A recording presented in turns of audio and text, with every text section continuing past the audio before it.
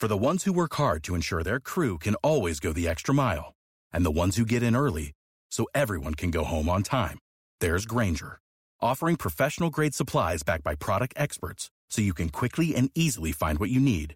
Plus, you can count on access to a committed team ready to go the extra mile for you. Call, click Grainger.com, or just stop by. Grainger, for the ones who get it done. My plan to run for re-election and to win. How? How do you win? I use the word others do as relates to you right now. I'm sure you've heard all of these, embattled and beleaguered and maybe some other words that are out there. Folks disaffected, some of them with A, the outcome of the elections, and B, the way you are said to have handled, or they would say mishandled those elections. Well, bit by bit, the truth is getting out. Sidney Powell's lawyers just put out a statement a few days ago that any reasonable person would not have believed her. Her claims were so outlandish. Well, we've been saying that from day one. And when people finally figure out that they were lied to, I think they should be mad. They should be mad at the people that lied to them. We were consistently telling people the truth. They didn't want to hear the truth because it was a hard truth that President Trump, did not carry the state of Georgia. And so we ran an honest and fair election. And those were the results. All right, you mentioned, let's back up and fill in some blanks here. Sidney Powell, along with Lynn Wood, attorneys, lawyers, who were in charge of at least some aspects of challenges to Georgia's election outcome. And yes, to flesh out what the secretary is saying there, we talked about this earlier. She's being sued by Dominion, the voting machine company, and maybe others. And she's saying in her defense, listen, that stuff I was saying, no reasonable person would take it seriously. As it turns out, a lot of people, reasonable or otherwise, did. And you're saying that's part of where we are now. Well, people need to really test what they hear, check out the facts. Every day we were sending out our folks for press conferences. I did probably 2 or 3 a week during that post-election time as we were finishing up the race, answering people's questions and getting information out. The facts were, at the end of the day, President Trump did not carry the state of Georgia. In fact, I had a meeting with Congress, and one of those was Congressman Heiss. And I quoted what I heard on December 28th from Mo Brooks, a congressman from Alabama, a conservative one. He was on Fox News, and he talked about the 2005 Presidential Bipartisan Commission. And he said, for the past 15 years, Congress has done nothing. And he was very right. Congress has done nothing. When Republicans, Jody Heiss, had Congress for 2 years along with the Senate, and we had President Trump, we did no election reform. And as soon as Nancy Pelosi got control, the first thing she did was H.R. 1, version 1.0. Then as soon as they won all houses, they've come back with version 2.0, which is a federal takeover of elections.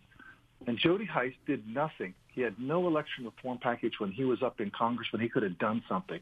So now he wants to stand on his high horse and talk about our election, but when you really dig into the details, we ran an honest and fair election. At the end of the day, President Trump did not carry Georgia. Am I disappointed? Absolutely, as a Republican, but that's not my job. My job is not to put the thumb on the scale. It's to make sure we have honest elections. Secretary of State Brad Raffensperger with us. You mentioned H.R. 1, it is, in Washington. That would, you're right. Your characterization, my understanding, is exactly right, would federalize state and local elections. Let's talk about election reform in Georgia.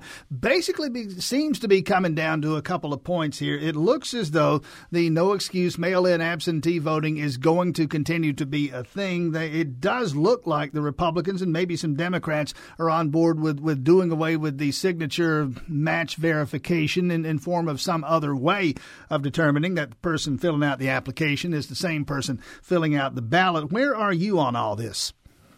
We were the ones that proposed doing away with signature match because it is a very subjective measure. It was put into place by Senator David Schaefer, who is now the state party chairman, in 2005 with the no excuse absentee voting bill. And signature match is subjective. We stood up that online portal last year during the pandemic, and we'll really be using that same model where you use your driver services driver's license number, which connects you to DDS and photo ID. And you'll then also have your day, month, year, your birth date. So you have unique identifiers, which are very objective. So we can really identify that it's Tim Bryant that's requesting that absentee ballot. It's what's being used in many states, red states, blue states. It's being used in Minnesota, so Democrats should love it. But it's also used in red states, so Republicans should love it. So it's really a bipartisan measure.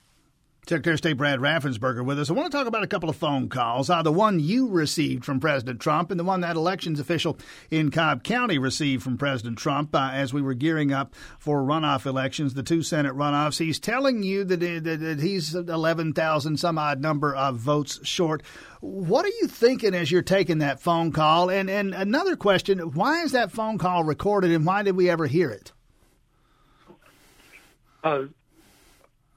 We have post-certified investigators, and as part of their duties, they routinely, make sure that they record it so they can go back and refer to it later.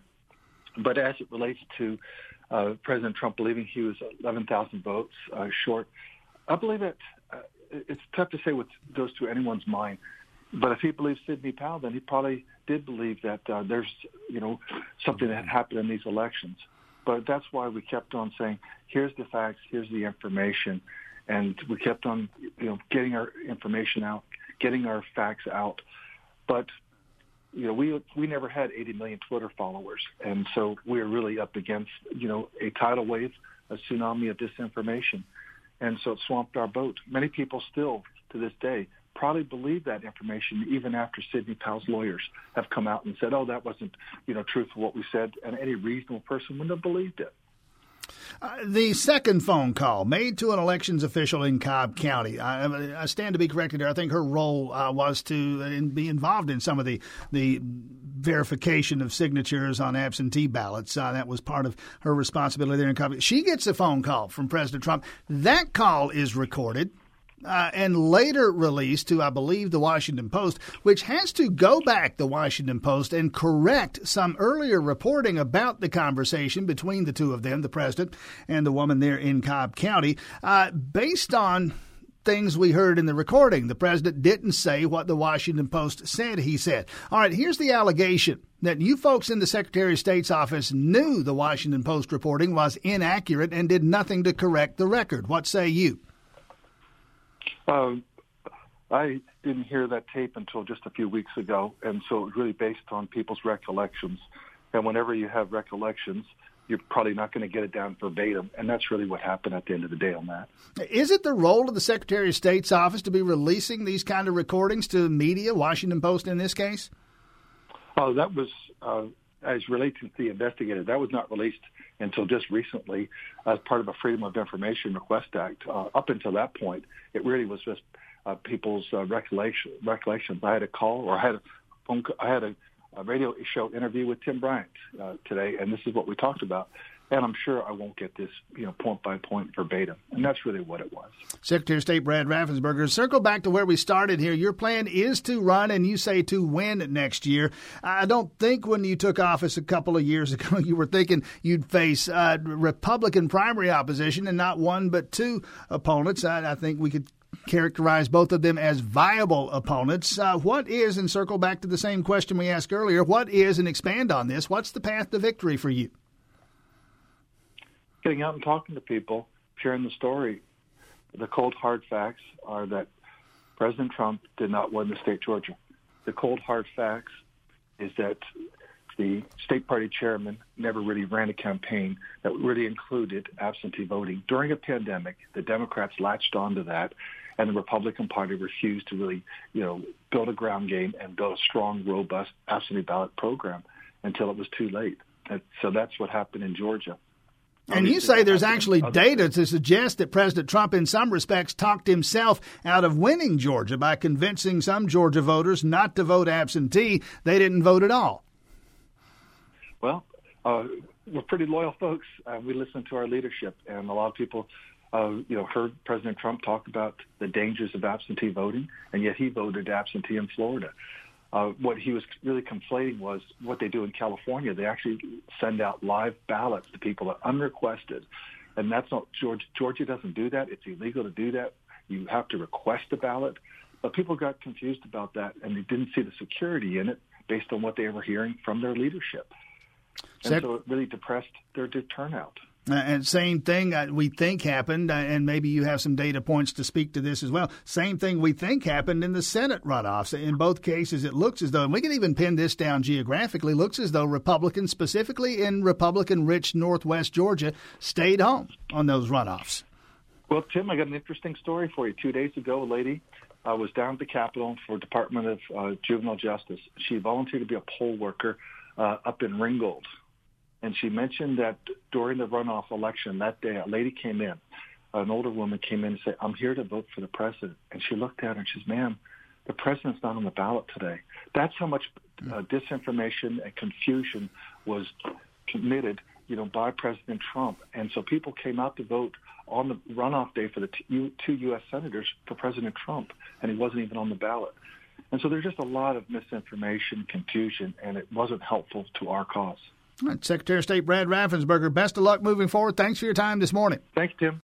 For the ones who work hard to ensure their crew can always go the extra mile, and the ones who get in early so everyone can go home on time, there's Grainger, offering professional-grade supplies backed by product experts so you can quickly and easily find what you need.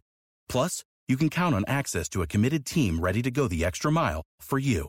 Call, click Grainger.com, or just stop by. Grainger, for the ones who get it done.